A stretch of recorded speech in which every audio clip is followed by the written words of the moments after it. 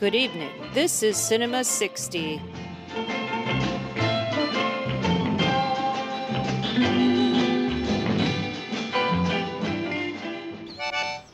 Why don't you let him play it? He could if he wanted to. I'm sure. Does he dance as well? Only with me. Don't be so sure. Wait till I ask him nicely. Come. Monsieur, pardon. Haven't we met before? Yes, I think we have. Do you remember that wonderful waltz we had together in Paris? Yes. La da da. Leave him alone! Hey. What's the matter with you? He doesn't want you bothering him. He's not a he. He's just a bunch of old drags. Hello, Jenna. How are you tonight? Bart, I can't. We've kept this cheery charade up for too long. This year has been a nightmare. And you know what's kept me going through all of it? Taking family-sized buckets of Anacin, the wonder cure for headaches, neuritis, and neuralgia. And smoking boxes of Chesterfield cigarette. No, I'm kidding, because it is now time for my yearly sales pitch to our dear, lovely listeners to please subscribe, rate us, and review us on Apple Podcasts, Spotify, or whatever Podorama you kids listen to. Not only does it help us grow our audience, but it also makes us feel really good. And quite frankly, it's been a year, and we need it. We deserve it. Yeah. So hit that subscribe button and like us on Facebook. Did you mention Facebook? No, you can also like us on Facebook, follow us on Twitter, any of these things. They're all good and easy, and they don't cost you anything. And I do want to give a quick shout out to our first written review on Apple Podcasts from Lucky Jackson. We were super thrilled to see that. And I'm not sure that I know who you are, and I appreciate you all the more for that. Thanks, Lucky. Thanks, Lucky. Well, anyhow, I'm okay, Bart. How are you? Well, I'm uncomfortable now that we had to do that whole kind of self-marketing bit. But I'm doing okay. It's once a year, you know? There's not a lot to ask for. Please. You can also ignore it. Fine. Just keep listening. Yeah, keep listening. That's all I ask. Yeah, but it's a Kiss, Marry, Kill episode. We're up to 1965. So that means we've done half the decade, and we're on to our second half of the decade now. I'm pretty excited about that. That's solid. Yeah. What was happening in 1965? Well, I didn't do a ton of research, but I do know that, for instance, the U.S. entered the Vietnam War in 1965, March, I believe. The Watts riots happened in 65. You know, probably a lot of other stuff happened too. But this is a movie podcast, so I'm going to talk about what was happening in movies in 1965. And the movie of the year, the movie that every single person and their children and their grandparents went to see in 1965 was The Sound of Music. So that was the number one box office hit in America that year. Not The 10th Victim? No. I don't believe it. A lot of your favorites came out this year, though. 10th Victim, Mickey 1. I Knew Her Well. Oh, yeah, Mickey 1. Yeah, why not? Juliet of the Spirits. Do you love that movie? Help came out this year. The Loved One. You keep talking about that movie. That's a good movie. Repulsion, Pierrot Le Fou. Shadows of Forgotten Ancestors. That's a great one. Oh, but let me get back to the top 10, because I know everybody's dying to hear what number 2 is. Yeah, what were the norms? Dr. Zhivago. I like Dr. Zhivago. Yeah, that movie's okay. Pretty good. 3 was Thunderball. After Thunderball, there was kind of a big drop-off, and number 4 was Those Magnificent Men in Their Flying Machines, that British movie about early air people in the turn of the century. And The Great Race came after that, another movie set around the same time with an equally goofy, slapsticky sensibility. That Darn Cat is number 6. Cat Ballou, number 7. A lot of cats. What's New Pussycat is number 8. And Faster Pussycat Kill Kill also came out this year. So it was a whole lot of cats. Yeah. A Shenandoah was number 9. the Jimmy Stewart Civil War drama.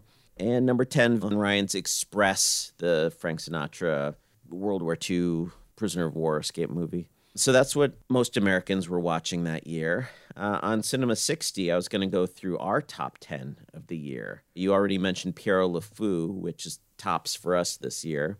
And number 2 is the Saragossa Manuscript, also 1965. For a few dollars more, Le Bonheur, Simon of the Desert, Alphaville, The Mermaid, that Hong Kong musical that was awfully enjoyable, The Pleasure Girls, which we watched in our first episode, OSS 117, Mission for a Killer, or as we prefer to call it, the only kind of good OSS 117 movie, the one in Brazil.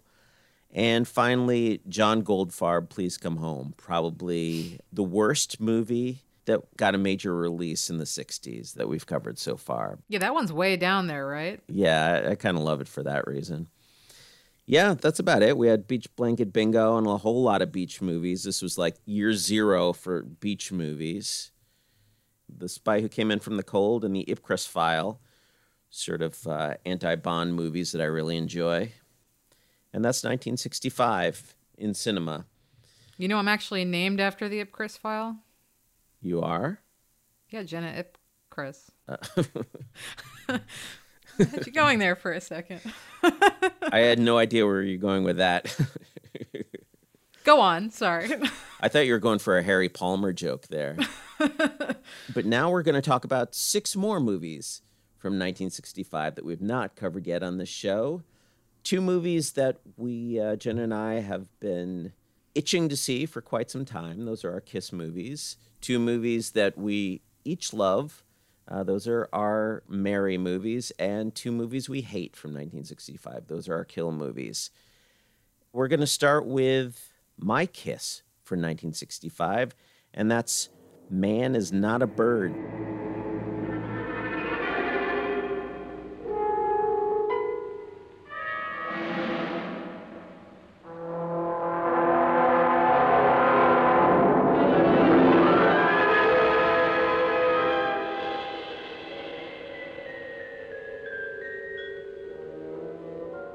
The first film by Dusan Makavejev, the Yugoslavian director, who went on to make some pretty outrageous, controversial movies, W.R. Mysteries of the Organism and Sweet Movie in the early 70s, and a favorite of yours, Jenna, from the 80s, The Coca-Cola Kid, with your boyfriend Eric Roberts.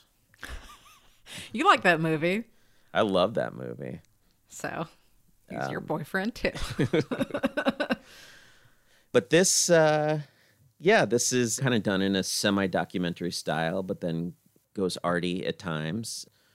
It's about a guy named Jan who's a mechanical engineer, and he comes to this copper mining town to do some construction work and bring their copper mine up to date. While he's there, he goes in to get his mustache combed or something at the barber shop, and there's a young blonde woman named Rika who tells him where he can find an apartment to live in while he's staying in town, and it happens to be in her parents' house, which is where she lives as well. And even though he's, middle-aged, not much of a looker, and she's a young, pretty thing, they have a flirtation and a romance.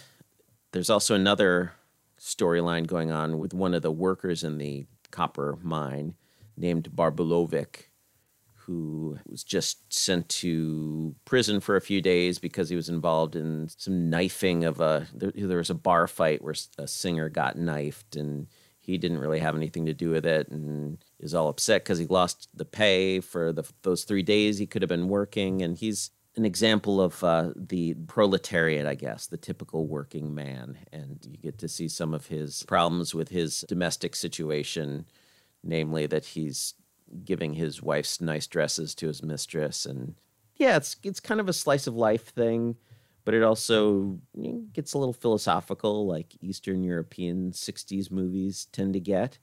I really enjoyed it. I mean, it's not too shocking, in comparison to the things that Makavejev would go on to do, but it gets a bit sexy at times. Did you like this one, Jenna? It's a weird movie. I mean, I guess I sort of feel this way after all of Dusan Makaveev's movies. And this is honestly one of his least weird movies in many ways. It's really, as you said, sort of shot in this Soviet realism kind of documentary slice of life, kitchen sink drama kind of style. But it sort of is, you kind of keep waiting for something to happen. And even when things do happen, you think something else is going to happen. And then it just sort of folds, And it really only comes alive when, like, they're having sex. Like, that's when things get kind of arty and cool and really fun looking visually. So, I mean, which is not surprising. I feel like everything that Makaveev makes is just super horny. So... yeah, I don't know. Like, what did you think this was about? Like, I liked it. It was interesting. And I have a crackpot theory about it, but what did you get out of this? Well, I mean, I think on a basic level, it's kind of just about how, just going off the title, Man is Not a Bird, it sort of suggests that man is not free. And then the movie kind of deals with free will and how we all lack it. We all kind of have our roles to play in life. And despite us wanting to change our ways or go in a different direction and, not do exactly what, our path in life has directed us to do, then in the end, we just sort of end up continuing to play our roles. Well, there's a whole thing about a hypnotist, right? The hypnotist comes to town. Yeah. What'd you make of that?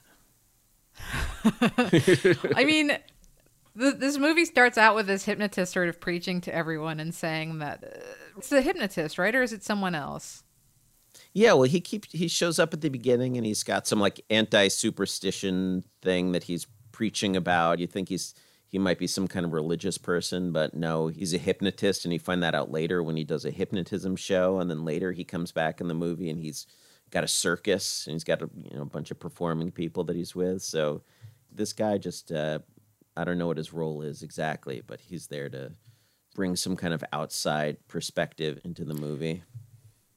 Yeah, he's interesting because he's preaching about this idea that magic is pointless and superstition is pointless and none of it's real. And then he brings a bunch of people on stage and he hypnotizes them to just act like fools, like really make fools out of each other, like to get two men to kiss, or I don't remember, something silly that would be controversial in 65, or like one person, like, you're a monkey now, and like jump in this guy's lap or whatever. And then this is also just sort of separate from the other two storylines. And I kind of took away from this as being a movie that was about the idea that the only way that you can have control of your life is to have a bad experience. You have this young girl, Rika, the hairdresser, who invites Jan to stay in her parents' house as a boarder, and she eventually seduces him. He's much older than her, and she sort of seduces him, and then her parents find out, and they like beat the crap out of her. And meanwhile, Jan is getting awards at work for like boosting efficiency or something. The best line in the movie actually is the factory head who's saying something like, "There's enough gold mine here to make a set of teeth for every Yugoslavian." Copper. Copper? I have gold. It's a copper mine. And then you have that other wife whose husband gave away her beloved dress to his mistress. And when she finds out, she freaks out at him. And he says, like, well, it's my money. I feed you, I clothe you, so I can beat you. I'll do whatever I want with your dress. And then she goes to the market and she sees this other woman in her dress. And so she starts this fight with her and starts beating this woman up. They all get hauled into the police station. And, the wife is rightfully upset. The mistress refuses to acknowledge the situation, and the husband says, like, whatever, I don't care, and eventually this wife, she sort of wakes up. She wakes up from this experience with her husband beating her to say, we're all being hypnotized by our crappy husbands, and sort of finds some sense of at least acknowledgement of her situation, where previously she was sort of had more acceptance of just being miserable and bitter. And then the hypnotist, I mean, you get all these people on stage who are doing these embarrassing things in front of everyone. And it just felt like, to me, the whole thing just sort of felt like this way to talk about how we're sleepwalking through life and a bad experience will jar you out of it, whether or not it can change it. But I don't know, like, what. I feel like I'm missing something is the other thing. Well, it's a really cynical movie. So he sets up these sort of bad experiences that you think are going to change these characters and set them off to, fix their lives and set them free. But really, they just, they're stuck in their roles. One of my favorite scenes in the movie is when the teacher brings a bunch of school kids to the copper mine, to the factory, and they're watching Barbalovic, shovel dirt. And the teacher's talking about, the workers doing their work and how it's a smooth running machine. And just basically painting this picture of the humans who work in this factory, just sort of cogs in the machine. And this is their role in life and this is what they'll be. But he's talking about it with this sense of pride, like teaching these children, yep, and this will be you when you're an adult too. You'll just be another cog in the machine, making the wheels go round and accomplishing nothing other than that. And so, yeah, I mean, the movie doesn't come off as depressing because Makeveyev has got sort of this bitter, cynical sense of humor, and he keeps it kind of light. It's all done kind of tongue-in-cheek in a way, or it's sort of just sort of poking fun at our ideas that we think of ourselves as free, but really in this world humans are stuck in their roles. The thing about, I think, a lot of these, especially Eastern European movies from this time, is that, they're always having to deal with some censor. So I think that you have to do some math to figure out what's going on half the time, because they will sort of show you these incongruent images, and maybe a censor would look at this movie and think, well, she's immoral, and here's a hypnotist saying religion is bad, and here's the good cog in the machine who gets awarded for shortening times and boosting efficiency, and he goes off unscathed, and here's a husband beating his wife, that's not nice, so there's these things where you can look at them and you can sort of dismiss them as this sort of very flat black and white version of something. But then when you really kind of look past it, and especially when you see the visual language of all of it, you get a different story, which sometimes doesn't even fully cohere with what you're actually seeing. And I don't know, I have to admit that I haven't seen enough Eastern European movies to wholeheartedly say that's what's happening in this film. But I know that's mostly the case for a lot of Russian movies. Yeah, I'm guessing that's kind of what's happening here. And there is, to a degree, I guess, some research that has to be done to really understand exactly what was happening in Yugoslavia in 65. But I think it's a watchable movie, though. It was certainly an interesting choice. And again, all of the sex scenes are really cool. I feel like I wish more sex scenes were sort of more artfully shot in this way and interesting. You rarely get a sex scene that has any sort of purpose other than just like, and now you get to see them naked. Yeah, the scenes are totally motivated, and shooting them that way, he does it for a reason. Like, this is escape for these people. It's an escape from the harsh, gritty reality that's happening outside the walls of this apartment. And yeah, we feel free from that while we're watching these scenes. And all of these Eastern European movies, like this one, luckily, is easy to appreciate on, just a basic human level. But I'm sure if, like you were saying, if we knew more about what was going on in Yugoslavia in this year, and just more about Soviet politics and socialist governments, and I'm sure there's lots of commentary on what's going on in this movie that would really open it up and would make it even more interesting. But it's that stuff went over our heads, but it's still an enjoyable movie. I mean, it's also just fun to see the first film of a director that you've seen other films by anyhow. I didn't even know that he had started in the 60s. Yeah, he made several documentaries before this. I think this was his first feature fiction film. I think he made one or two documentaries after this, too. Well, I'm moving us even further east. I ended up choosing Waqt.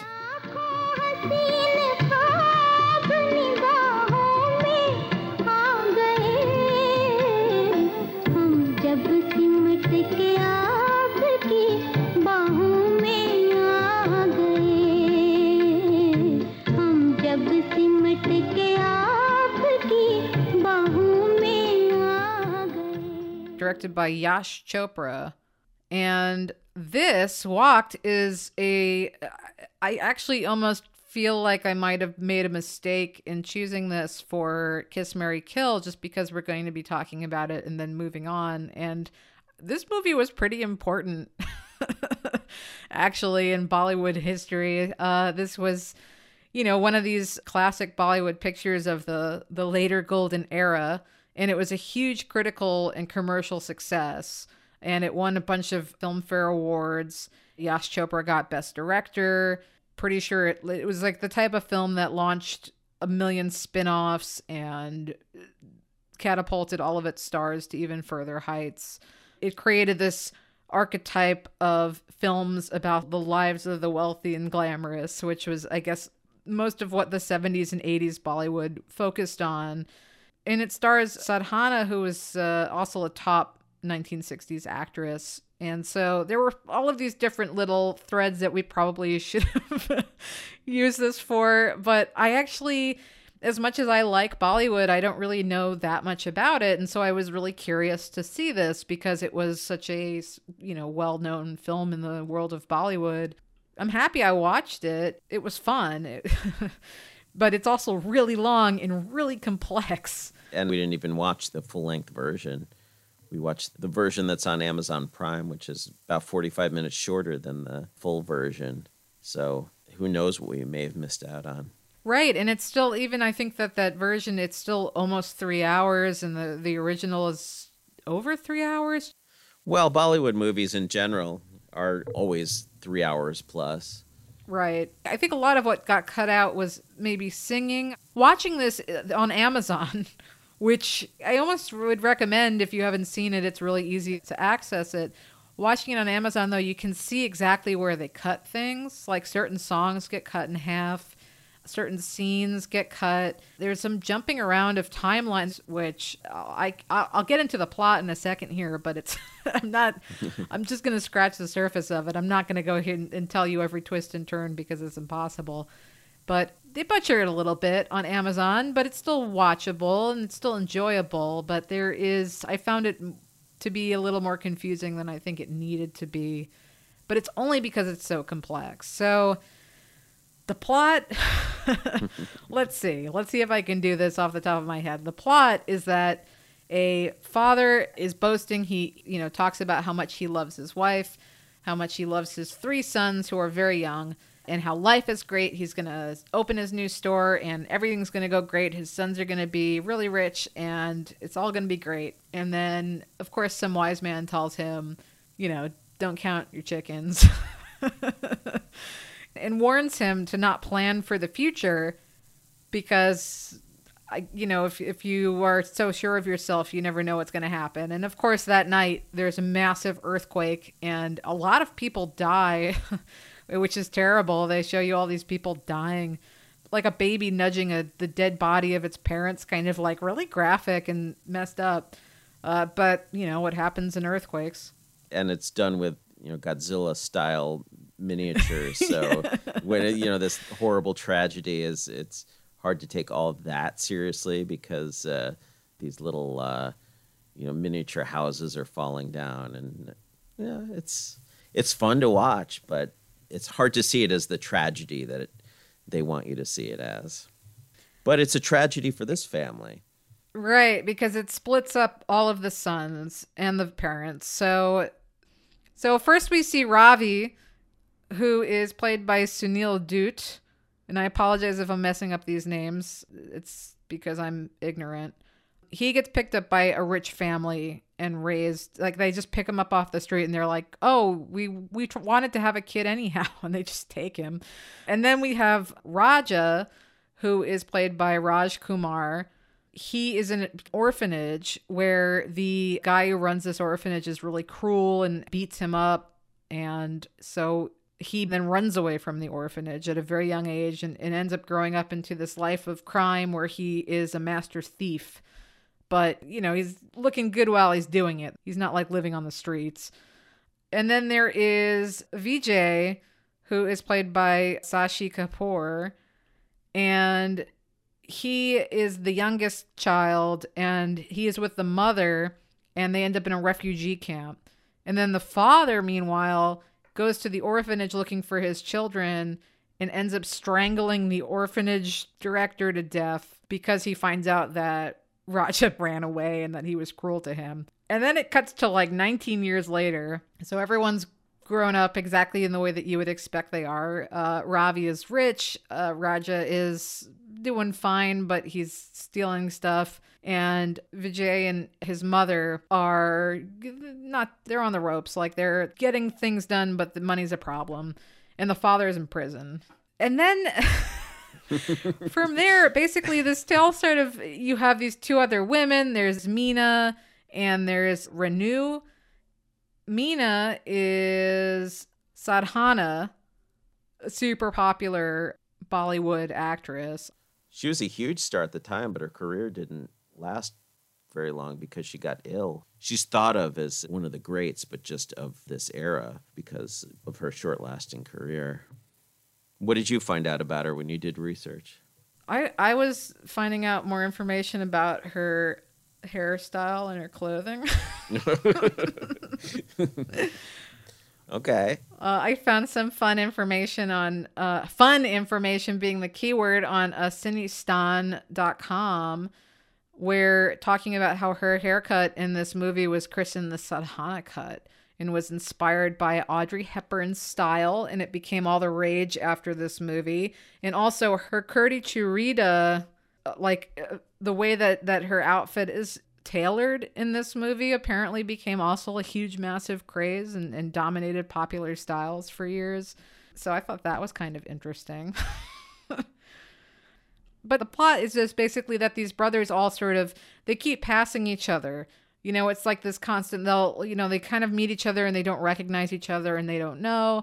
And it's there's a bunch of love triangles, and the whole thing culminates in a courtroom scene that is both the best courtroom scene I've ever watched because it is completely batshit crazy. But this whole movie's crazy, and that's what's really fun about it. I mean, it reminded me, coming from a not Indian background, it reminded me of like a telenovela kind of style thing, which is just all of this really over-the-top drama and dramatic reveals and secret dead brothers who are actually alive. There's like a murder that needs to be solved in the end. Really nutty coincidences, and people keep passing each other on the street. They don't know it's each other, and it takes the entire film for them to finally figure it out. Spoiler. But I thought this was really fun. In a way, I it's so unrealistic. It's so heightened. I mean, I'd seen a couple other Bollywoods of this era. I like Bollywood in general. I have to be in the right mood for it. It's just so different than Hollywood filmmaking or what would make it to international film festivals at the time. And it's so its own thing. I mean, you're right saying that just dealing with this one film or just, dipping our little toes into Bollywood here, there's so much to be said about the genre and just dealing with this one movie. We're just going to barely scratch the surface. But I can't say that it was good. The way the movie is put together, it's so absurd and unrealistic. The acting is not great, or at least it's not the style of acting that as Westerners we're sort of used to watching. And I found it difficult to watch at times just because it was so strange and what you would call not good by the standards we're used to. But it also was really captivating for the same reason. You sort of get drawn into this world and you're sort of figuring out what the genre traditions are in Bollywood films. I would take breaks from it, but when I wasn't watching it, I was thinking about it, and I found it sort of addictive. And when I finally got through it, I wanted to watch more. It's a strange world that I could really see why people get sucked into it. I think you need to watch more soap operas. Not that I watch soap operas, I'll be honest, but I found this really fun to watch. I mean, there's definitely, it's dated, and it requires a degree of patience. It's just the pacing to me is just, it feels old, it feels like it's from several decades ago, which it is. So I'm not going to really, fault it for that. But I found it engaging. I mean, again, like the story is so over the top ridiculous that that's perfect. Like as long as you accept the fact that like now I'm going to watch something that's nutty and a little romantic and completely improbable, and I'm going to have fun doing it, then you're going to have a good time. I don't see any reason why not. Again, that courtroom scene is amazing. There are bags of blood. There are dummies. There are fake knives and real knives. Things happen in this courtroom scene, and all I can hope is that this is what every single trial looks like in India. My real problem with the structure of this movie is that this family is going to find each other, or if they don't, it'll be, just barely not finding each other. Like the mother will die before they actually all finally get together because she's ill, or you're just waiting for these 5 members of the same family who are all in this courtroom together, not recognizing each other. You know that at some point it's all going to come together and they're going to realize who everybody else is. And it's a little bit grueling just waiting for that to finally happen, like how they draw it out. That was part of why I was having a little difficulty getting through it. I feel like it's perfect now to be made into a television miniseries. That's exactly what I think the vast majority of miniseries are like, if you just sit down and watch them all in one go. But no, I mean, like that was fine for me because the characters are charming. They're fun. I enjoyed seeing what everyone was up to and watching them go through their day to day and kind of learning the obvious lessons and opening their eyes to what could be and kind of going through. It's like this very classic, everyone kind of learns humility in the end, which seems to be really the lesson, which is kind of interesting too. Well, the title of the movie, Walked, means time. And I mean, in a way, it's saying that the total opposite thing that the last movie we talked about is saying. This movie's saying that, you can't plan for the future because you never know what's going to happen. Like, time will tell. You can't predict your life. What happens. And I mean, I guess in a way, both films sort of deal with fate and that we all have our lives mapped out for us. But Man is Not a Bird, sort of saying how predictable our lives are and that we're sort of locked into this groove that we can never escape. And Time is saying, Walked is saying that anything can happen. Don't try to plan your life out too carefully because anything could happen. I guess this plot where family gets separated and then eventually finds one another at the end really took off after this film. So there are just countless Bollywood films that followed the same kind of storyline. I know in that way that this movie was important. I like that. I like the message about time in this movie, and I think that the ending was actually a little emotional.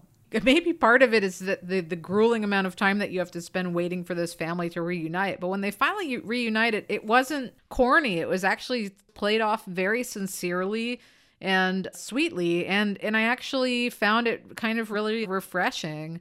And the fact that the message is slightly more philosophical than just your general morality play like most of these Western equivalents would have given you. It would have been like, and that's why you don't, it's like, it's really just about, like live in the moment and love people that you love because who knows what's going to happen next.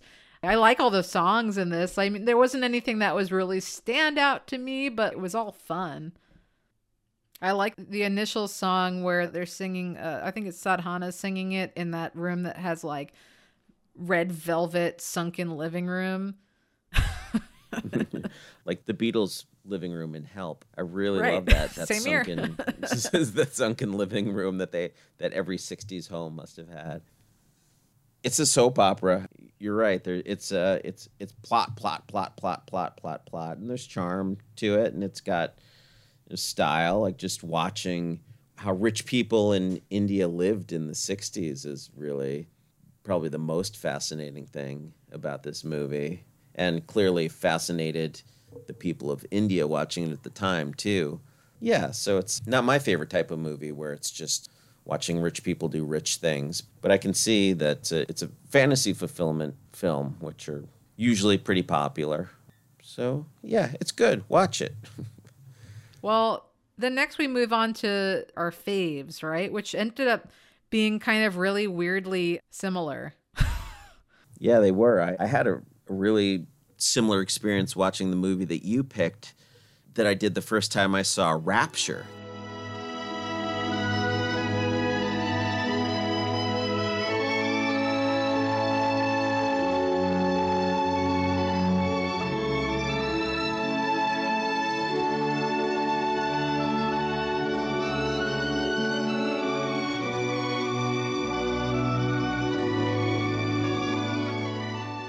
The movie that I picked is my Mary film of 1965.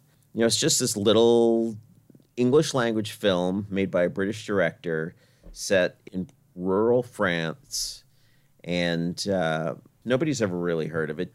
Young Dean Stockwell is one of the stars, and, you know, Melvin Douglas is in it. You know, he was a big 30s screwball comedy actor. He was, you know, played opposite Garbo in Ninotchka, but he's sort of at the end of his career here and not much of a star anymore. And it's really just sort of a four-person chamber piece. It's about this girl, Patricia Gozzi, who plays Agnes, this 15-year-old who has some emotional issues, some maturity issues. She's, you know, just this side of insane, I guess, which is one of the problems she's dealing with in this film, is that she's sort of worried that she is crazy and that she belongs in, you know, with the insane people in the asylum that is not too far from the house where they live in coastal France. You know, her father is a widower and an old man, and she's kind of being raised by their housekeeper, Karen, played by Gunnel Lindblom, who is best known as one of Ingmar Bergman's stable of actors. She always plays the kind of earthy women in all his films. You know, she's always ready for a tumble in the hay. Agnes is very childish for her age. She's still playing with dolls, and her father gets upset with her that she's playing with dolls. And early on in the film, she begs her father for an old suit that he has in the attic so that she can make a scarecrow out in the yard. Once she makes a scarecrow, the scarecrow then becomes her boyfriend, and, you know, she dances with the scarecrow and has lunch with it and talks to it and treats it like an actual human being. Until one rainy, wet evening, escaped prisoner played by Dean Stockwell, Joseph, steals the suit off the scarecrow and hides in the shed behind their house. And when he appears, when Agnes finds him, she thinks that it's her scarecrow come to life. So she thinks that she created Joseph and that he belongs to her. And so the family kind of takes in this escaped prisoner, and you know, they all kind of have their use for him. Karen just kind of wants to sleep with him because he's young and sexy, and Melvin Douglas is a retired judge and wants to use him to promote this idea of justice that he has and is writing a book about. Patricia Gozzi is amazing in this movie. She didn't have much of a career. She was in Sundays in Sibley previous to this, which I think won at Cannes, was sort of a big French New Wave film that was a pretty big hit around the world. She was sort of an in-demand young actress, and you know, for good reason. She's fantastic in this, but she didn't do much more after this film. But yeah, the first time I saw this film, I knew nothing about it, and I sort of went into it blind, and it just sort of creates this really strange world. You don't really know what's happening or where the story is going to go, and I was kind of hypnotized by it. It really was kind of the movie that started me down the path of wanting to watch only 60s movies. I remember the Letterboxd review I wrote for this movie back when I first saw it said something like, I only want to watch, you know, movies I've never heard of from the 60s from now on. I want every movie watching experience to be like this, just, you know, something that totally catches me off guard, is unlike anything I've ever really seen before. It was such a memorable experience the first time I saw it. Watching it again, I still really like it, but sort of knowing where the story was headed and knowing what to expect from it, I didn't have quite the same sensation watching it a second time, but I think it's good. You like this movie? I do like this movie. I mean, it was definitely interesting. I didn't have the reaction that you had, but it is definitely unique and pretty fascinating, especially for the 60s. I mean, for one, it's gorgeous looking. This movie is shot really interestingly. It's all sort of handheld camera shots that really explore the space and take you through every detail of each room before it sort of settles into this close-up on somebody's facial expression that's about as complex as the settings are. Like, you're not too sure what any character is ever really thinking at any given time. And there's really nothing obvious happening in this movie. Even, again, from how it's shot. There's like that scene in the end of the film where Agnes and Joseph end up moving to the city and sort of trying to escape. And there's this shot of her. She, drops something into the sewer, and we get this shot from her last dollars is what ends up getting washed away. And we get this shot of her from inside the sewer looking up at her. And it's just really weird. Like, clearly, like some cameraman's bright idea, like, oh, it'd be really, really awesome if we did this, But it is. It's great. It's just weird. It doesn't make any sense. There's absolutely no reason for us to see her from this angle other than to kind of just create this further distance from a character having like a really emotional moment. So, this movie it's fascinating. And I also, even the plot, I mean, like I get it, like I've fallen in love with clothing before. I've like seen a really nice suit and been like, yeah, that's my boyfriend. Suit man. He's real. But I have some problems with this movie. Mainly, I just cannot stand the main character. Yeah. I hate her. And it sort of sucks because I also find it really refreshing to see like a non-typical teenage girl being told with such complexity, especially in 1960s, where, as we've mentioned, you really rarely get complex female characters. And if they are, they're usually just like contemplating whether they should get married or not. That's like about the most you get. Not totally, but a lot. And so I appreciated her character being really intensely unique and interesting and complex, even by modern standards. But I just hated her. She just gave me this like PTSD of just every little goddamn brat I knew growing up who I just have absolutely no patience for. I have no patience for people that have no empathy. I turn into someone who is just as terrible as those people because it drives me completely crazy and up the wall. And I just found Agnes to be so unsympathetic and just awful and obnoxious and spoiled. And even though she clearly has issues, I also think there is a lot to be said about how she was raised, which I think is, to the film's credit, brought up. Like, I don't even think the film is blaming Agnes, and I can't even blame her fully either. But I just hated her. I just couldn't stand her. I just, like, every time something bad would happen, I would just be like, or her father would threaten to like thrash her. I'd be like, do it. She just made me so irrationally angry. Oh. I found her sympathetic. Growing up is hard. One of the things I really appreciated about this movie is that it's showing a teenager who is having like a lot of sexual feelings for an older man. And that's like one of these totally taboo issues, especially nowadays. For some reason, people love to seem to pretend that like teens don't know what sex is, which I just do not understand why this has become some like bizarre topic of conversation that like, how dare you, it's the one thing to sexualize a minor, which unfortunately this movie does because it has Patricia Goetze, who's I think was 14 when she was doing this. Yeah, 14 or 15.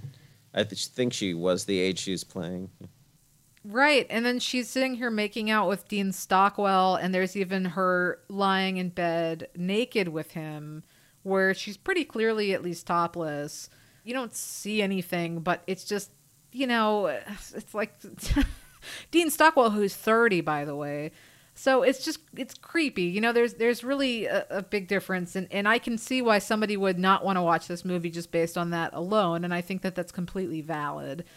But I did like that they're showing a teenager who is confused and constantly horny, because it's that, you know, that's what teenagers are. That's just, you're going through a lot at that time in your life. And I think that that came across as very realistic, especially to have a younger girl having those feelings, which again, you just very rarely get to see. You know, I feel like movies come out in the last 5-10 years about this exact topic, and everyone lauds praise on like, oh, finally it happened, you know. So it's like, that's fine. So between the fact that I think Agnes is like a pure evil gremlin of a child, and she's not a bad seed. She's not doing awful things on purpose. She's just confused. I think she's just dim-witted, quite frankly, and I also... Well, that she is. That's very much what we're supposed to think, which is also kind of what makes this movie interesting. What do you do with a child like this who has a tenuous grip on reality and is not particularly smart or, you know, capable, but you know, she still has these sexual feelings, and you know, Dean Stockwell is far more sexualized in this movie than she is. And, you know, makes it clear that we're seeing him from her perspective for most of the movie. You know, what do you do? What is a girl like this supposed to do with those feelings? I think it's great.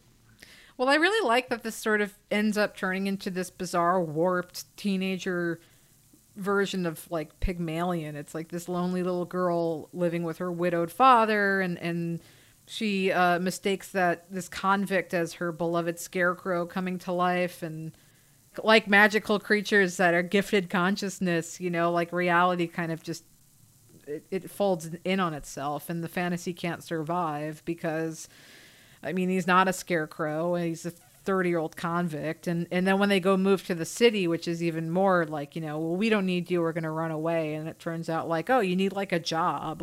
Like, and moving in with a teenager actually is a terrible idea for multiple reasons, beyond the fact that they're totally useless.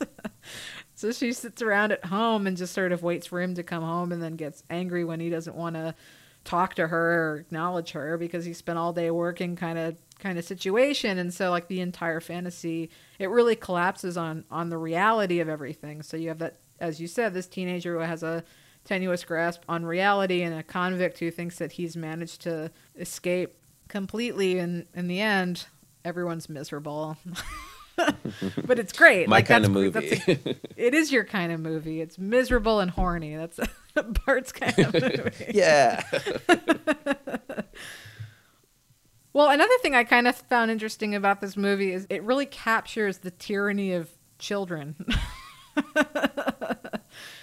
Just like how Agnes kind of holds her entire family hostage over just the fact that she has no grip on reality, and she's a totally selfish being that just, you know, who learned this from her parents, but it's just like a total monster. Like, she throws like tantrums and she gets rewarded for it, because what can you do? You can't hit her, you know, you can't kick her out. She's just stuck there, and you're stuck with her. Like, I thought she was so cruel to, you know, her nanny, who's perfectly nice to her and even goes out of her way to help her take this really creepy, by the way, Scarecrow out of the attic and set it up in her bedroom, which is the most terrifying thing. If I woke up and I saw that thing sitting across from me, I would definitely pee the bed. But, you know, the nanny is like, goes out of her way to be mostly friendly to her. And then she tries to use the fact that the nanny has a boyfriend who crawls through the window. She uses that against her to get her to do things for her, which is just like, again, like, what are you going to do? Like, she's not doing anything terrible, but she doesn't want to lose her job. And then, I mean, I guess I don't want to spoil this because I really do think it's a good movie and you should watch it. But the scene where the nanny does finally walk away is incredibly powerful and terrifying. Yeah. For how awful and selfish Agnes is, you do feel like Karen, the housekeeper, really does care about her, and they're, you know, kind of friends. So when things turn out badly and Karen leaves. It's one of the toughest moments in the movie. But what made you love this so much? Was it just how unique it is, or did you feel like you walked away with something that you were really thinking about? It was really more just the atmosphere and the way the movie was put together that stuck with me. Not having any expectations and just having this completely novel experience watching this movie. It just really stuck with me. And a big part of my realization when I first saw this movie is that there are all of these, like, thousands and thousands of movies that, were not made for a lot of money and that, are basically have been, lost to time. And, they're still out there for people to watch. Like, you just have to know where to find them. That was what really struck me watching this movie and why it was such an impetus for me to want to do something like this Cinema 60 show, is that all of the systems I had, all of the lists that I made, all the ways I had for trying to decide which movies to watch didn't help me find this particular movie. And it just really made me rethink how I should approach, figuring out what I want to watch, how I'm making lists of things to watch and how to go about finding the movies I really want to see. Because, I guess it's just that sensation that movie lovers have, every few years or so, where it's just like something completely out of the blue that really struck them the right way, and, something completely unexpected, and it just sort of makes you remember why you love movies. And it's also the kind of movie where I'm glad you liked it, or at least can see that it's a good movie, because my response to it was such a personal thing that I couldn't necessarily say that anybody else would enjoy the movie the way that I did. You confirming that it's actually a pretty decent movie makes me feel better about recommending it to people. But it was actually the director, John Gillerman, who is honestly a pretty lousy director. He did some rebooted Tarzan movies in the early 60s and some early Peter Sellers movies, and then later went on to do bad 70s movies like Towering Inferno and the King Kong remake and Sheena in the 80s. He made a lot of jungle movies for whatever reason, but he's not a very well-respected director. But he's somehow connected with this one. I read somewhere that he considers this is the movie he made that he's most proud of, but it's so unlike anything else that he made that I just wish he'd sort of followed up on this and tried to make more interesting movies like this one in his career, because I would have loved to have seen more things from him in this style, but didn't happen. Just went back to his jungle movies. Well, it's interesting because the way that you watch movies and the way that you found films, you've talked about, you go to these lists of the best films and you'll watch the entire thing, which I always think is admirable, but it's funny because I never ever do it, which then leads to this bizarre embarrassment when someone's like, oh, you haven't seen Mary Poppins? Or whatever, like there's some big name film or some big name director where I've seen all of the weird little things that they did, but I haven't seen the top 5 or whatever. I end up finding these things in a kind of backwards sense, in the back door, because I end up looking instead for, I follow directors, but then I'll go through the films and find whichever appeals to me, or maybe I'll follow an actor and, see what they did early on if I like something that they did otherwise. So I'm always trying to look for something that stands out to me. And sometimes it's even as simple as like, oh, I like the poster, like... So I end up having this weird, I've watched thousands of movies, but like I have weird gaps in my knowledge. It's more overt when it comes to certain decades, like the 80s. Like I just don't like. It's fine, There's the really good movies from the 80s are great, but I won't even get into that. But anyhow, there's things where I'm missing out on, but at the same time, I agree with you, because at the end of the day, I'd rather be watching a movie like this than I would be watching some big blockbuster or something like Vertigo or whatever is meant to be the top film now. Citizen Kane, I'm not going to shit on. Love that movie, but so it is interesting.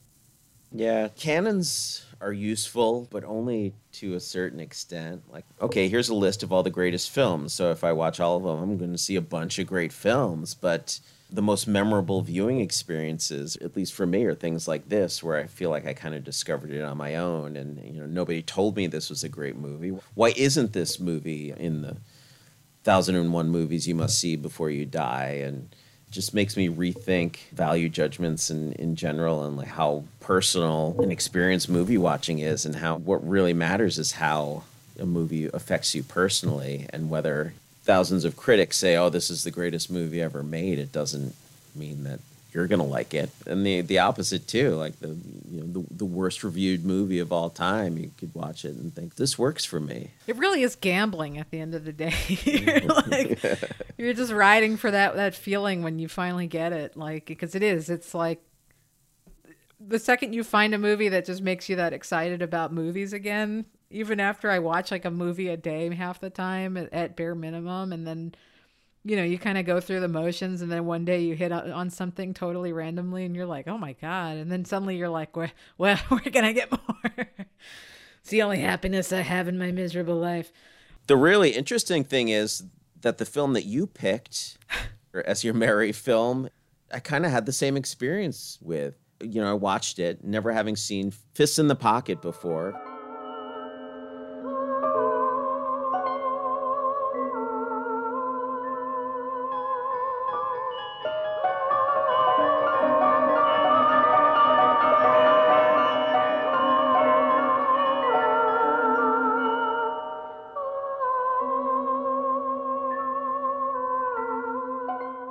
I sat down to watch this movie and was just completely blown away by it, and wondered where this movie was all my life. I'd seen a couple other Marco Bellocchio movies, more recent ones, and they didn't do much for me. So I never thought I was that interested in his first film, but it really hit me hard. It's a unexpectedly wonderful experience watching this film. So thank you for picking it.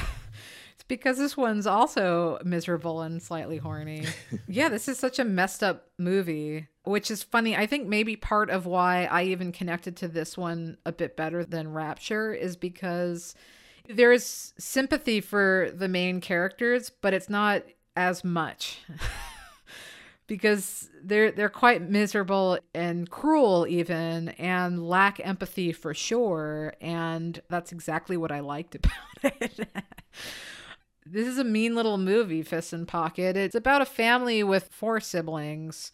There's 3 brothers and a sister, and they live in a villa in Italy. It's an Italian film.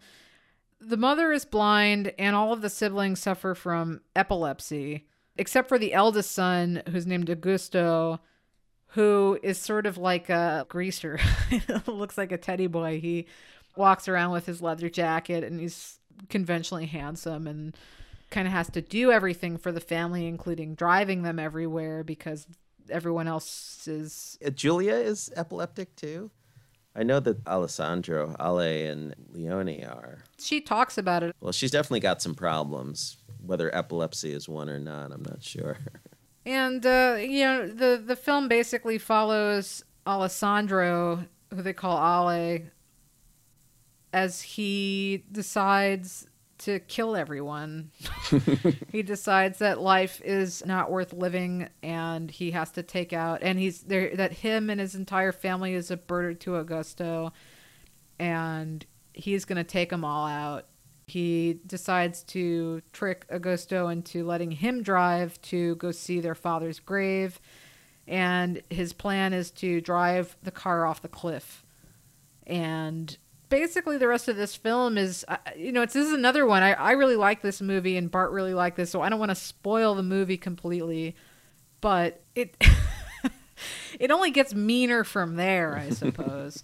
I will say that his initial suicide attempt doesn't work out, and he has to rethink it, but it is this sort of strange film about this homicidal brother trying to kill everyone in his family, and his older brother not really taking him seriously because he's so used to having to do everything for him. But also sort of hoping that maybe Ale is really going to do it because in reality, it would be a real weight off Augusto's shoulders if he didn't have to take care of his family anymore. Right. I mean, it sounds like it would be a dark comedy, but it's not. I mean, I guess it's got moments of humor, but it's really sort of an anguished, serious film about a really messed up family who needs to fix themselves somehow. And whether them all dying is the answer, I don't know. But I think what really struck home for me is that Ollie sees him and Julia, who, I don't know, at the very least is, has incestuous feelings for her brother, but she's, in a way, sort of like Agnes in the last movie. She just doesn't have much of a grip on reality and not really capable of taking care of herself. Leone is kind of mentally disabled and has some more major problems, and is the least developed of the characters just because he's not a fully functioning adult. He's also very childlike. But it's Ale sort of seeing himself and his family as a bunch of abnormal people who have no place in this world full of normal people like his brother. In a different kind of movie, like Repo Man or something, you identify with the non-normals. It's like, screw all the normal people. We're all messed up, and we're the cool ones because we're not like them. But this movie shows the other side of that, where it's like the inability to fit in and function in this world that's not set up for people like them to survive in. It hit home.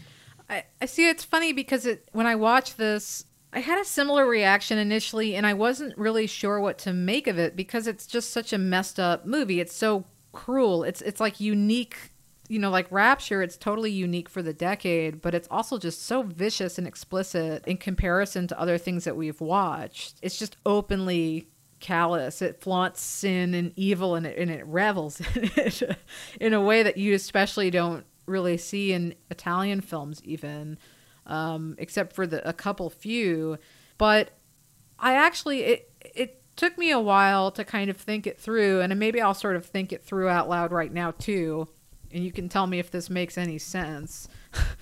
But I was looking up other reviews of this, and it seems that like the consensus is that this is sort of a movie about the changing tide, like the youth rebellion kind of movie, because it ends with a fire.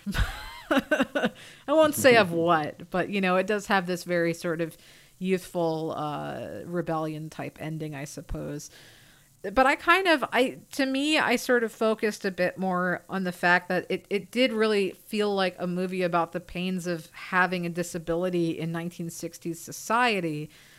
And in that way, it's sort of two movies, because on one hand, it's like almost this sort of later boom film, which is something that we'll definitely get around to talking about. The boom films of 60s Italy are like some of the best stuff that came out of Italy. But a lot of those movies, which are all economic, it's talking about this time in Italy where everyone made a whole bunch of money really, really fast and then just got totally spoiled and ridiculous and didn't know what to do with themselves. And most of those films hinge on like a moralistic message of tutting consumerism, or asking the audience to look inward.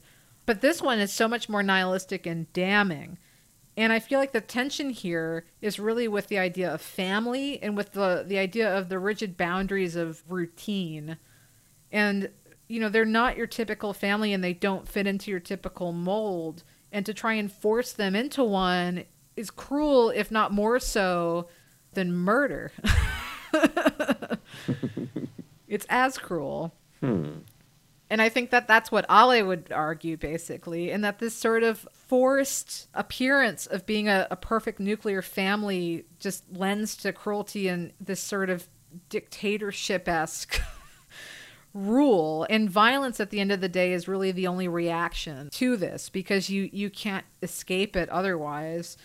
So even when Augusto hears his brother's going to kill everybody, in his heart, he kind of accepts that as the only option. And you can sort of view that as being just the cruelty of the normal, quote unquote, looking at the disabled and thinking, well, they're not fit to live in society, which is clearly what the message is being projected onto this family. But it's also, I think, to watch Ollie and to watch his siblings have to deal with trying to fit into a society that won't let them function or be happy, it's just as cruel. It's just as evil. And it reflects back on the standards as being really the restrictive chains more so than their disability. And that's even more on parade by the ending and by the choices that certain characters make. I don't want to spoil it. But in that way, it kind of reminded me of L'Eclisse, Antonioni, because Monica Vitti in that movie, she's inherently at odds with society. And she takes all of her pain and she ends up turning it inward. And she sort of neuters this more violent aspect of herself by just sort of removing herself from society and removing herself from her dreams and dealing with things she doesn't like. And it's just the same sort of the oppressiveness of normality. If that makes sense. Yeah, I see where you're coming from. And the fact that you mentioned that this is kind of regarded as a youth rebellion movie, I watched this and it didn't really occur to me that it was. I mean, I mentioned Repo Man, so obviously somewhere subconsciously I was thinking youth rebellion too, because it is just sort of like us and them. We're against the normals. This movie is not asking us to side with the abnormals, which is why it doesn't really feel like a youth rebellion movie, you know, because that's how those movies function in the 60s is you're rooting for the motorcycle, LSD taking Peter Fondas and against the wife swapping alcoholic parents. But this movie doesn't function that way at all. But it's still, I can sort of see how it would be considered part of that genre. Well, I think that like arm's length part of this is actually what I enjoyed about it. Because it doesn't ask you to identify with these characters, you can sort of indulge in this sort of part of yourself that is maybe just as cruel as these characters without having to feel like, I guess it's not even indulging. Like you can just sort of understand where he's coming from. And like there's a sort of morbid curiosity to watch this, while still knowing that everything that Ollie's doing is reprehensible and that he's a bad person. But you do feel for him. I don't know. I he's sympathetic in the sense that, again, and I mean, what else can you do? You know, he's just sort of burns the whole thing down in a way, literally at the end. And, yeah, I don't know. It's an interesting movie. I actually wouldn't mind watching this one again, but I also don't want to watch it again so soon. It's not an easy film at all, but I like to delve in the grime. I like to feel bad, so it's a good movie if you're in that kind of mood. It's a good feel bad kind of movie. It's kind of scored like a horror movie. The Ennio Morricone score is very much like the gialli that were being made at the time. These serial killer, like very arty horror movies that were coming out of Italy. And this movie could almost more easily be seen as a horror film than a youth rebellion film, because it's definitely got murder on its mind, and what you're watching is not easy to watch. It's pretty horrifying, you know, not in a tense way, although there's a certain amount of suspense to it. I guess what's sort of terrifying about this movie is it really does show you the power that comes with murder, the power that comes in killing another person or attempting to at bare minimum. It doesn't mince words with that. It's sort of very clear that, you know, for someone who has no power in his life, the only way that he can feel power is to indulge in this like totally abhorrent way of being. And it's messed up that he feels that he has to get to that point to have any sense of power in a society that is just otherwise so cruel that it turns him into reflecting it right back at it. He is sympathetic because his reasons for being homicidal are pretty unselfish or seemingly unselfish at first. But when he starts to indulge, he very quickly gets this God complex about it and becomes the sort of evil murderer that he is very much not at the beginning of the film. That's well handled. So don't do eugenics, folks. It's a slippery slope. Yeah, once you get started down that path, there's no turning back. Which is a great segue into...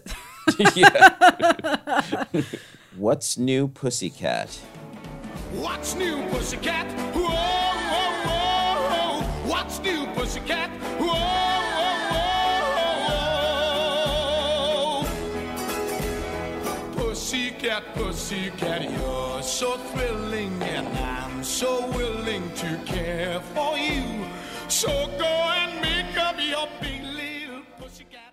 My pick for a movie that I would obliterate from the face of the earth if I could. I hate this movie, and watching it a second time it didn't change it at all. It's a sex comedy, the most 60s sex comedy of all time. I've been a Woody Allen fan for a long, long time, so I felt that it was pretty essential to see this film because it was the first film he ever wrote. He didn't direct it. Clive Donner directed it, who's not, he's done some interesting things. I know you like The Caretaker, the Harold Pinter film that he did. But he's no great director, and the big problem with this film is that, in retrospect, we know what a Woody Allen movie is supposed to be, and we understand how that Woody Allen style of comedy is supposed to be played. And this movie cannot figure that out. It takes Woody Allen's jokes and just plays them completely the wrong way. Woody Allen has a small, a supporting role in this film, and his scenes are good because he knows how to play his own material. But Peter Sellers and Peter O'Toole and Romy Schneider and, none of these people know how to get laughs out of Woody Allen type material. It's about the sex addict played by Peter O'Toole who just can't get enough of it. But he's hardly to blame because every woman he meets just throws herself at him because, he's Peter O'Toole. But he's in love with Carol, played by Romy Schneider, and he's really trying to stop being a sex addict so that he can be faithful to her, and that's what he really wants. But he's addicted. So he goes to Peter Sellers, who's a therapist who's just as sex crazed as he is, only he's got a hideous Spinal Tap wig and glasses, so he's not very sexually appealing to the ladies. So he doesn't have the kind of luck that Peter O'Toole does. So the humor is supposed to come from how sexually frustrated he is. And then Woody Allen plays Victor, a friend of Peter O'Toole's, or Michael is the character's name in this movie. And he's even more sexually frustrated, even more of a nebbish, no luck with the ladies kind of guy. He's in love with Romy Schneider, Peter O'Toole's fiancée. And so when Peter O'Toole is off trying to make it with all the ladies in Paris, another British production that's set in France, Woody Allen is just trying to get it on with Romy Schneider and having no luck. And those are really the only funny scenes in the film. And then, there are all sorts of hijinks and, everybody's chasing everybody else around trying to get it on. And it's just not very funny. And I kind of blame Peter O'Toole. This whole movie is supposed to hang on his charm, and he's just not very funny in it. I think Warren Beatty was originally supposed to play the role, but walked off thinking that they couldn't make the film without him, but they just replaced him with Peter O'Toole. Warren Beatty would have actually been perfect. Well, we know he is that guy in real life, so. Yeah, that's why he would have been perfect. I mean, look, don't get me wrong, this movie stinks. It's a bad movie, but I haven't watched this in like a decade, and so I was putting it off rewatching it for this episode as long as I could. I was like dreading watching it, and then I finally watched it, and I don't know if the light from the moon was refracting properly off of the beams that are emitting from my, ray head. But I kind of liked it this time around. Look, it still sucks. But don't get me wrong. It still sucks, but it was more fun this time around. And I don't know if it was in part because I knew what I was getting into and had the lowest low expectations, but I kept hearing Woody Allen's lines shine through a misreading, and I kept sort of correcting it in my head, like auto-tuning the comedy or something. And if it was said with like a slightly different cadence, they would be pretty funny. Not like the best Woody Allen movie, but they would have been a lot better. Because I agree with you, this is just shot incorrectly, it's cast incorrectly, I think a lot of it's the director's problem. I don't think the director really got it. I think the director got the horny aspect of it and missed all the other little nuances of it. And fine, whatever. But I don't know. There's something about this. Something about this just made me laugh this time around, and not like knee slapper, but like I had fun. I just like, there's such a great cast in this, even though they're all kind of terrible in it. I just had really a bunch of fun watching them. I liked watching Peter O'Toole. Like, I liked watching Paula Prentice. You know, like, I thought she was actually, her character was really good. As lesbian. Well, the problem, and like the other biggest issue with this movie is the fact that like it just is too long, and it's a little too one note. Like, I think it would have really benefited from having another punch up writer or something. Like, I don't think that it's like a green script, you know, like doesn't really have that much to fill it out. It starts off pretty strong in a way, and then it just sort of peters out, and then it ends up in this whole big farce where everyone is in the same hotel, and it's like a sex hotel, and well, it's like a chateau, but everyone comes there for like rendezvous and menage a trois and whatever the hell. And so it ends up with all these people literally running in and out of doors and in and out of hallways, and somehow getting on a bunch of go-karts and chasing each other around. Right. You know, it's just, it's too much. It's a series of gags, and it's very loosely tied together. You know, this guy can't keep it in his pants, but it's not enough to hold your interest. He loses the characters. They all just sort of dissolve. Like, all the women just turn into being like needy psychos, and Peter Sellers just turns into like a straight up sexual predator. And Woody Allen basically disappears, actually. His character's sort of forgotten. I mean, he's there, but like he barely does anything. And then, yeah, by the time we get to the go-karts, it's just super cheesy. It just, you know, it should have ended ages ago. And like and it sucks because, again, there's like, even that ending, the best scenes of it is where you get two people walking down a hallway trying to have like an intimate conversation or a secretive conversation, and you see in the background literally hordes of people running in and out of the background, and it's funny. It's like a good visual gag. It could have been, you know, a solid scene in a film if that was like the one scene of that, and instead we get 20 more minutes of that happening, and as we go into every room, and there's always like 3 beautiful horny women in their, you know, pajamas or their underwear or whatever the heck. You know, it's the same old thing. Yeah, at least we do get Ursula Andress parachuting into the finale of the film. Actually, that was great. That was a great super horny Ursula Andress. She's becoming one of my favorites of the 60s. She's fun. I mean, I know you've been an Ursula Andress fan for a while. She's like the blonde bombshell that took all the weird roles. She's always like the sexy woman in them, but something's like a little bit off about him. Yeah, I don't know. This movie sucks. It's a crappy movie. There's not much to say about it. It's definitely a time capsule. I think it's probably worth watching just so you can say you've seen What's New, Pussycat. There's a good 8.5 dream sequence with Peter O'Toole and all the women he's ever loved coming to him. Which made sense, but then at 8.5 dream sequence morphs into Richard III with Peter Sellers as Richard III, and I don't understand what it's trying to do there at all. It's a Peter O'Toole joke. It's just like, but that's like, you know, that's how lame this whole movie is. It's just really flimsy. I actually, you know, I have many emotions and mixed emotions to negative emotions about Woody Allen as a person, which I think we've talked about this before. But I love his movies. Like, unfortunately, I love his movies, and especially his comedies. I really like Take the Money and Run, and Bananas are like top tier comedies for me. But this one is nowhere near any of those. It feels like a first film.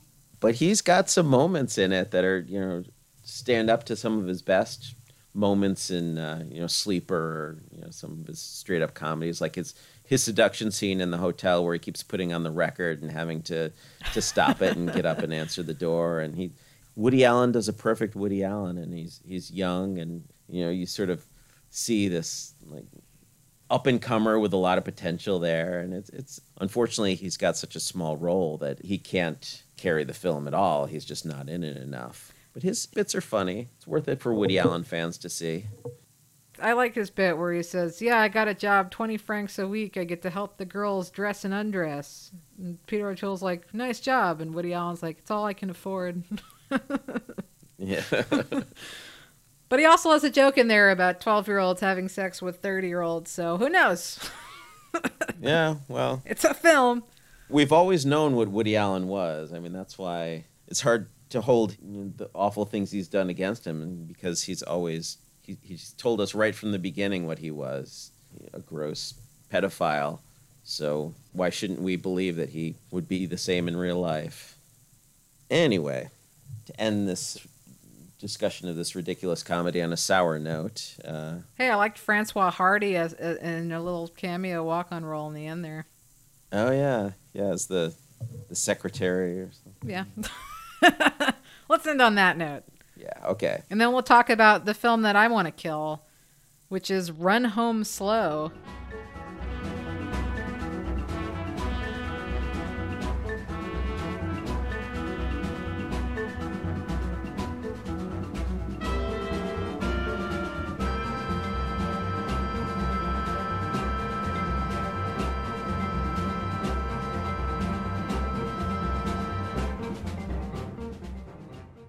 Which I'm sure... you don't want to kill this movie. Directed by Ted Brenner, which is the only thing he's ever done, I want to say, in his life. Maybe he's done other things. Yeah, okay, I don't want to kill this movie. It's not like a bad film, but it's not a good film. Like, it's definitely a bad movie. It's just super, super low budget and just very extremely weird. Yeah, I mean, I wouldn't say it's not a bad movie. It knows what it is. It knows that it's a super low budget, kind of terrible film, and uses that to its advantage in a way. It knows it can get away with whatever it wants to because nobody's going to see it and nobody paid a whole lot of money to make it. So, let's just let Mercedes McCambridge do her thing for way too long. How long is this movie? I'm sure it's under an hour and a half, but it feels really, really long. Yep, it's 75 minutes. Yeah. And it feels longer than Walked. I saw this movie in theaters, actually, which is how I knew about it. I saw this ages ago at Anthology. In part, I don't even know why. Pretty sure I went alone, and it was because Frank Zappa did the soundtrack, which I think we watched the other Frank Zappa 60s soundtrack movie, which was The World's Greatest Sinner. And the soundtrack's pretty solid. It's pretty comparable. Just the type of movie, just the crazy low budget thing that doesn't make... This actually, compared to The World's Greatest Sinner, this movie makes a lot of sense. But they're both just really bizarre, no-budget things. But it doesn't have Timothy Carey in this movie. Unfortunately, it has a lot of very grating characters that you just watch be just so painful for an hour and 10 minutes. The reason why Frank Zappa did this is that the screenplay was written by his former high school teacher. And the money that he got from this, he used to go buy a new guitar, and he took over the lease of a recording studio, and he, essentially established Studio Z with the money that he made from this movie. How could he have gotten paid very much for this? I can't imagine anybody made any money at all. I have no idea. That I don't know. No idea. But I have to ask, actually, now that I'm thinking about it, do you like Frank Zappa? No. I think he's talented. I just don't like his music. Really? You are the first man I have ever met that said no. Really? Because I was going to be men love Frank Zappa, and I don't totally get it. I'm not even a major Frank Zappa fan. I'm kind of with you. He's fine. I've always like I think his soundtracks have been fun. I find him interesting, but like I so rarely want to sit down and listen to Frank Zappa. Like that part of my life hasn't happened yet. But I feel like every single man I've ever met, like you say Frank Zappa and their eyes light up. My problem is he's got such an abrasive sense of humor that he has to like insert into all of his songs. If he could just, if I could get past that, maybe I could appreciate his musicality, his musical ability. But yeah, he's aggressively unfunny, and that's a problem for me. That's so weird. Wow, I'm very impressed. I'm impressed. This is the first time this has ever happened. I would say typically if you meet some random guy and you want to impress him, be like, hey, you like Frank Zappa? And just let him talk for an hour. I swear to God, like that happens every time. It's just a weird thing I've noticed. Anyhow, well, Run Home Slow. This is a movie about... It's a Western. Yeah, it's a Western. The Hagen family, Nell Hagen specifically, who's Mercedes McCambridge, she is trying to retaliate the hanging of her father, and she just goes around with the rest of her family. Her rest of her family is this guy, Rit, who is Gary Kent, who's like the rugged brother, and he gets shot like pretty quickly on into the film, and they're sort of caring for him, and from the strapping lad that he initially starts off as, he now has to be taken care of by Nell and also her other brother Kirby, who is a humpbacked I'll even steal it from Letterboxd. They call him a humpbacked halfwit. That's not even insulting, that's just literally the character. This is like a character that walks around like goofy, like, oh, what do I do? Da, da, da, da, da, like that, and like just that you just did his voice perfectly. and it's almost like it's this cartoonish, weird, bizarre. And then there's this other woman, Julianne, who is like meant to marry Rit. No, they're married. Oh, they are married? God. Yeah, they had just gotten married, and that's why Nell is stuck with her. And she's even worse because she talks like, oh my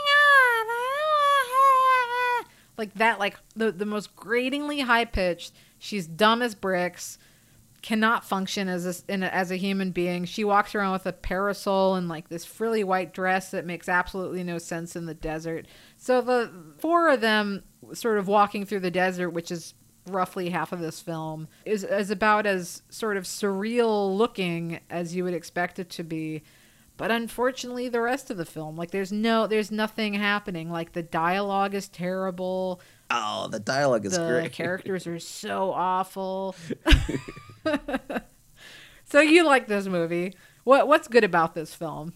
It's like The World's Greatest Sinner, or Little Shop of Horrors. I was thinking it's kind of like, where it's just this no budget thing that knows that it can get away with whatever it wants to, so it feels free to put in whatever ridiculous stuff it wants to. It's basically it's this evil family on a trip to hell. Like, they've robbed a bank, so they've got a sack full of money. They shot the sheriff who was responsible for hanging their evil father, and they're trying to get away to Mexico, and Rit is dying.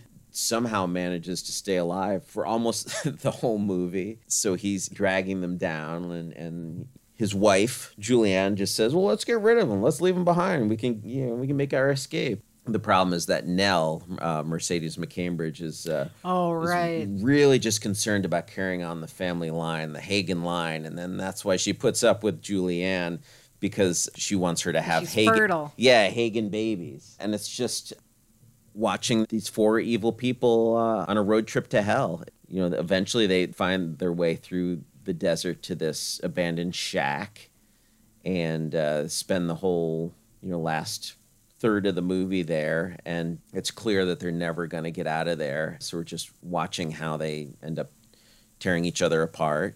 The problem is there's not enough to the movie. There's not enough happening. I think the dialogue is actually really funny, Mercedes McCambridge really, lets loose. She does what she does best. I wrote down some of her best lines, but without her delivering them, it might not do them justice. But she says things about, this obnoxious Julianne. I don't even hear anything she says anymore. As far as I'm concerned, she's just a torn loose shingle flapping in the wind. And it's a lot of like really stylized dialogue like that, sort of delivered perfectly, but in this sort of endless movie that's too weird and has a lot of worthwhile stuff, but is just kind of lost in this poorly preserved film. Like I looked all over for some version of this that didn't look absolutely terrible, but every copy out there is like a copy of an overdubbed videotape from 1978 that's been demagnetized. I saw it in theaters on film print. It looked roughly as terrible. But I think it's really fun to watch Mercedes McCambridge and Linda Gay Scott, who plays Julianne, just interact with each other and just sort of. Julianne is really kissing up to Nell for most of the movie, just trying to get on her good side because she knows that that's the only way they're actually going to make their escape, is if she's on Nell's good side. But then eventually they just are at each other's throats. Linda Gay Scott is one of these character actors that I've seen before. I guess she did a lot of TV. What I remembered her from was she's the French prostitute in Westworld, the movie from the 70s. But yeah, the two of them are having a lot of fun in their roles. I don't find her character nearly as grating as you do, I guess. I couldn't stand her voice and Kirby together, like they are just killing me. Though I will say I did write down the one line. I mean, of course, there's a scene where Julianne gets so horny that she decides that she's going to have sex with Kirby instead of Rit. And like the spoiler, the big reveal is like basically she has sex with the other brother, and then after Rit hangs himself, Nell says, then we don't have any use for Julianne anymore. Like, just go kill her. She's a waste of space. And Kirby has to go and strangle her, which of course maybe she was carrying the Hagen baby, and I don't know, who cares. I love that scene where Julianne and Kirby make nice fun in the shed next to the dead mule carcass. Exactly. There's a great line where like they had just killed this donkey because they need meat to eat, which was also just like relentless. Like, go kill the donkey. I can't kill the donkey. Kill that donkey. I don't want to do it. It's just like over and over and over. But there's a good line where it's like, well, listen to the moonlight bouncing off a rotten carcass. It's like, that sounds like a Beck lyric. Like, I'm down with that one. But this movie's so relentless to me. I even the fun lines just get like, there's too much repetition. And in a way, it's like a Robert Downey movie, but not fun. It's just like over and over, just the same thing with the same terrible deliveries and the same grating voices. And it makes me fall asleep. I think it's interesting. I wouldn't kill it from film history, but as a 65 movie goes, it's one of the harder ones to watch. I'll put it that way. Well, but Bart loves it. Well, I was going to say I'll never watch it again, but I enjoyed the experience. It's a good existential Western. There's no action, but there's a lot of discussion of the repercussions of doing evil. And, Kirby finds the Bible at some point in the shack. Doesn't know how to read, but is constantly like poring over this Bible and, worrying about if he's going to go to hell because of all the awful things that he's done with his family. And it is what it is. I liked it, but it's hard to sit through. And that's 1965.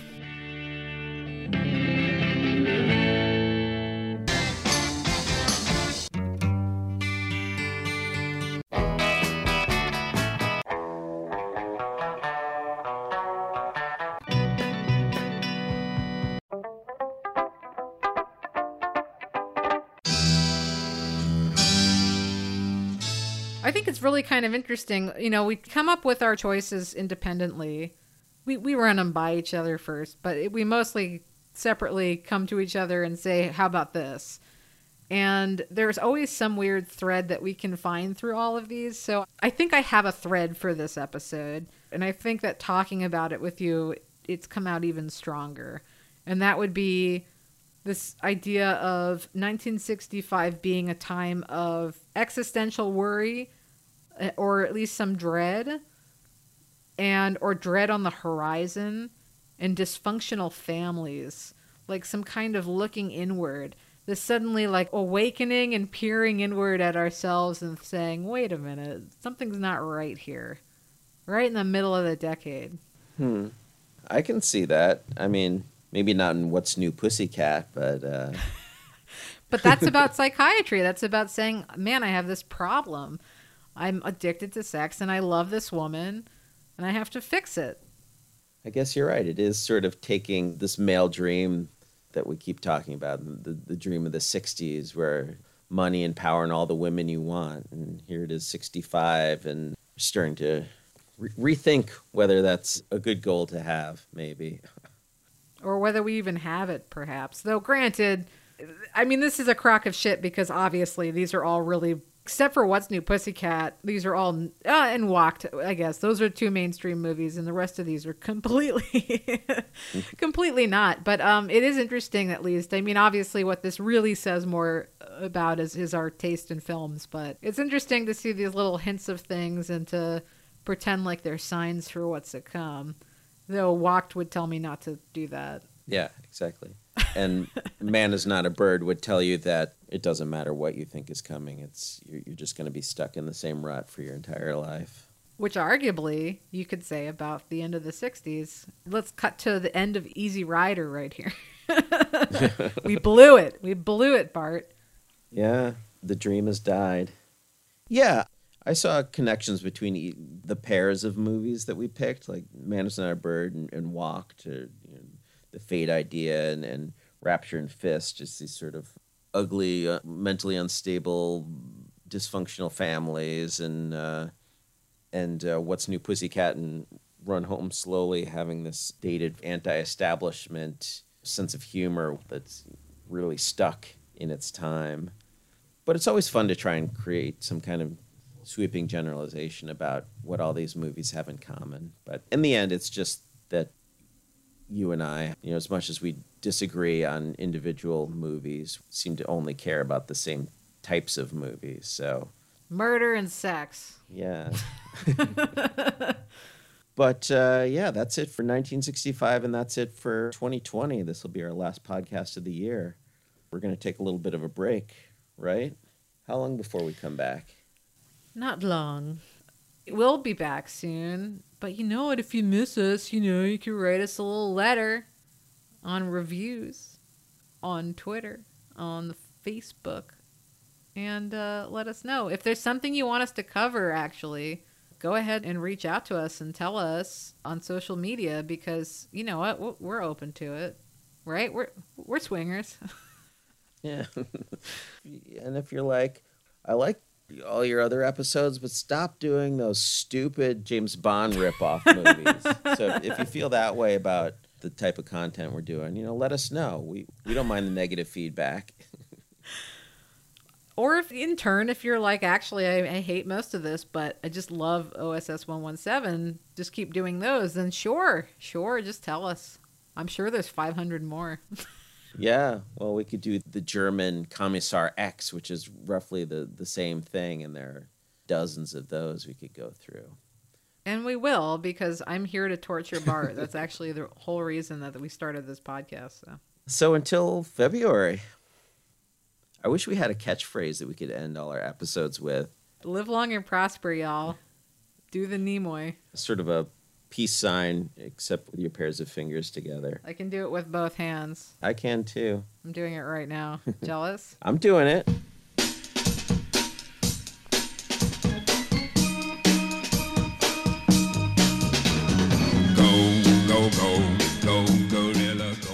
You've been listening to Cinema 60 with Bart DeLoro and Jenna Ipcar. The theme song is Io la conoscevo bene by Piero Piccioni. The closing theme is Go Go Gorilla by The Ideals. Check out cinema60.com for new episodes and supplemental material. That's cinema-60.com. And follow the show on Twitter and Facebook at Cinema 60 Podcast. Thanks for tuning in.